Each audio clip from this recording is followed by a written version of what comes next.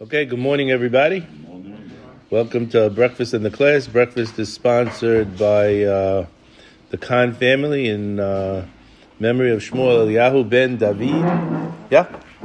Kohen. Okay, so there's a pasuk that we read in this week's parasha. We read this week Parshat Nasso.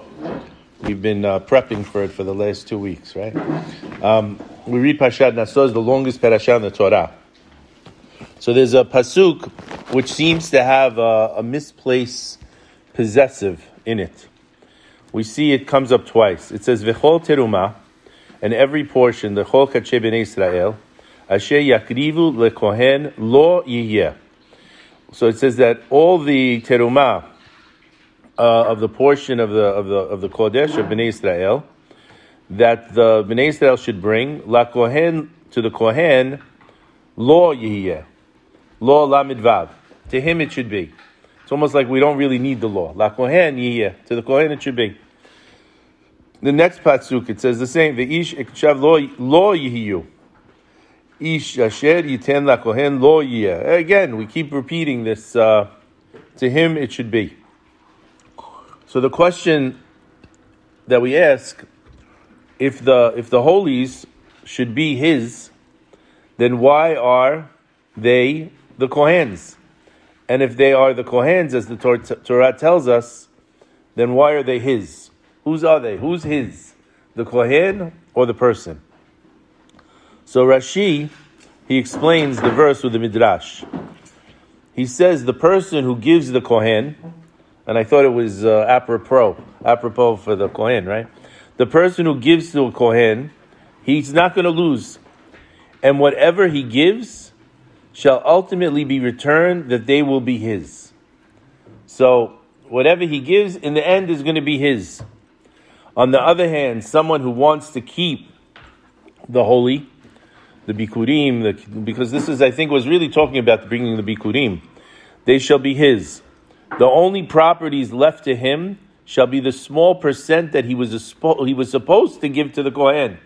That's what he's going to end up with. So these two diverse explanations seem in contradiction. Does what he gives to the Kohen remain his, or only what he keeps remains his? Which one is it? And how does the word his, law, play two different roles? One telling us of fortune, the other of adversity. So Rabbi Mordechai Kamenetsky tells the following story. He says, many years ago, my father, Rabbi Binyamin Kamenetsky, told me a story.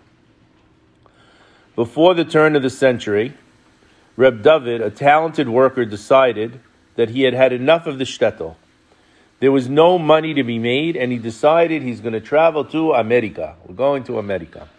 He was going to search for a small part of the Golda Medina, right? The streets paved with gold.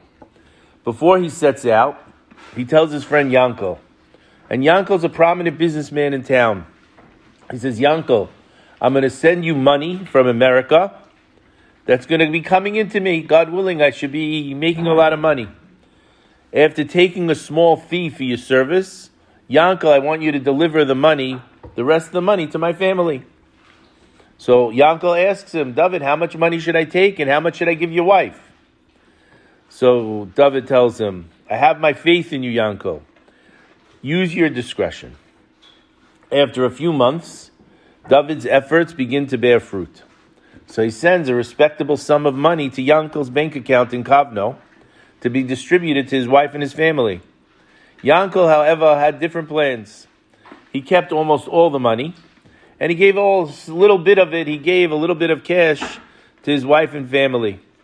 They, in turn, assumed falsely that David was not doing so well in America. He couldn't make ends meet. A short time later, David's wife receives a letter from her husband, assuring her that things are going very well. Soon he'll have enough money to bring them and the entire family, to bring her and the entire family to America. Meanwhile, he included, I'm sure that the money that I sent you and that you're receiving is allowing you to live in extreme comfort. And his wife is flabbergasted. She hardly received enough money to buy bread. So she runs to the Kovner Rav Isaac Elchanan Spector, and cries her heart out. She says, must be Yankel's cheating us. My husband is sending him a fortune, and he's giving us a pittance. Immediately, the rabbi summoned Yankel to a study. He says, Yankel, is it true? You were supposed to give the money you received to David's wife? And the man says, but I was allowed to take my share. And what were you supposed to give her? The rabbi said. David told me, give her whatever you want. So he continued with a big smile. I took 90% of the money and gave her what I wanted. I gave her 10%. So immediately Rabbi Spector stood up and asked the man to repeat himself. Can you repeat exactly what did David tell you? He told me to give her exactly what I want. Good, said the rabbi, knowing fully what David's intention was. As the rabbi of Kavno, I command you to give her the 90% portion that you kept for yourself. But why? Stammered the man.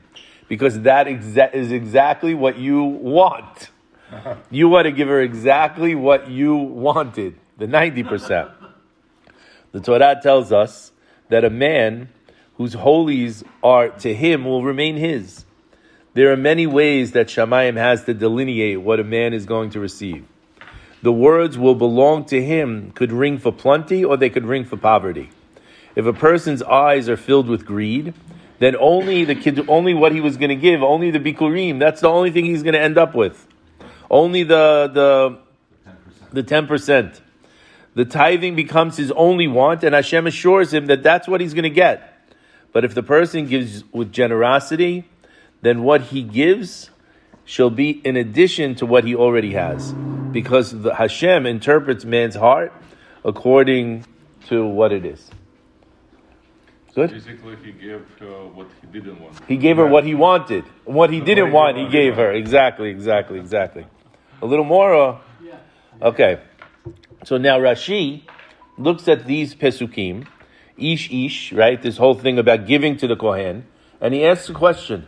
Why do we have the idea of giving to the Kohen immediately followed by the paragraph that deals with a Sotah? That deals with the woman who isolated herself against her husband's wishes, and we bring her as a Sotah. So I saw Rabbi Fran, he quotes the Shemen HaTov, and he suggests that there's a connection between the two. The first is Rashi, really.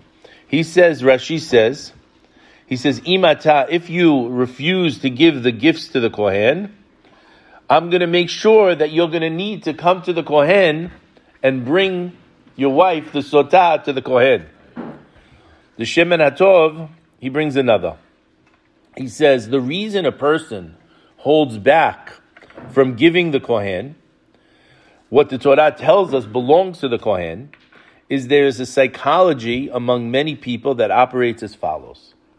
Hashem, you want me to give to the Bet HaMikdash? Okay. You want me to donate to the upkeep of the temple? I could live with that. But why do I need to give my hard-earned money to somebody else? That bothers people. To give to Hashem, it's one thing.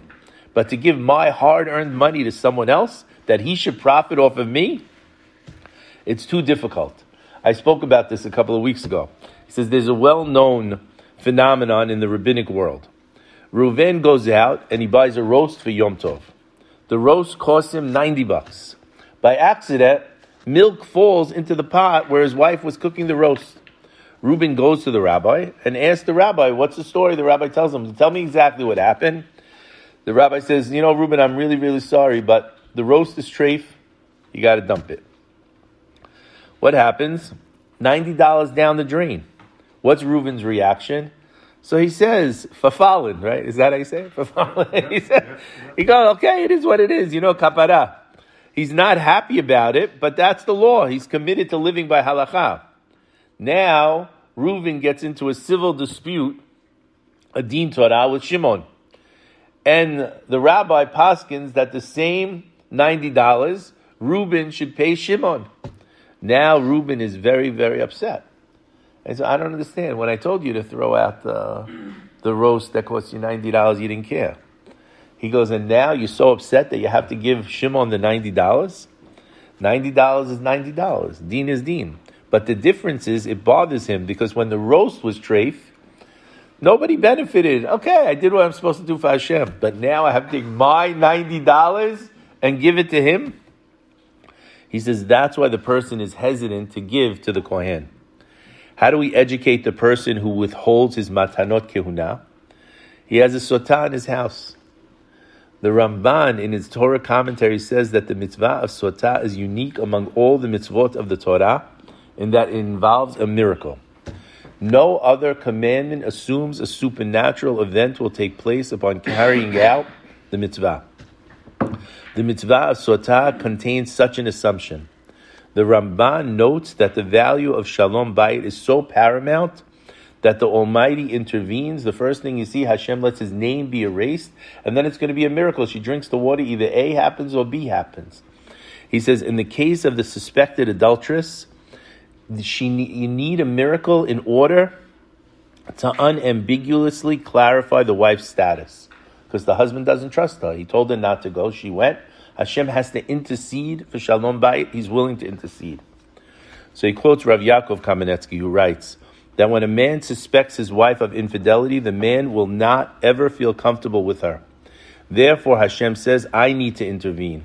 If the wife is vindicated after drinking the drink of the Sotah, this is a divine assurance that she's innocent and the husband can have confidence to reestablish a faithful relationship with her.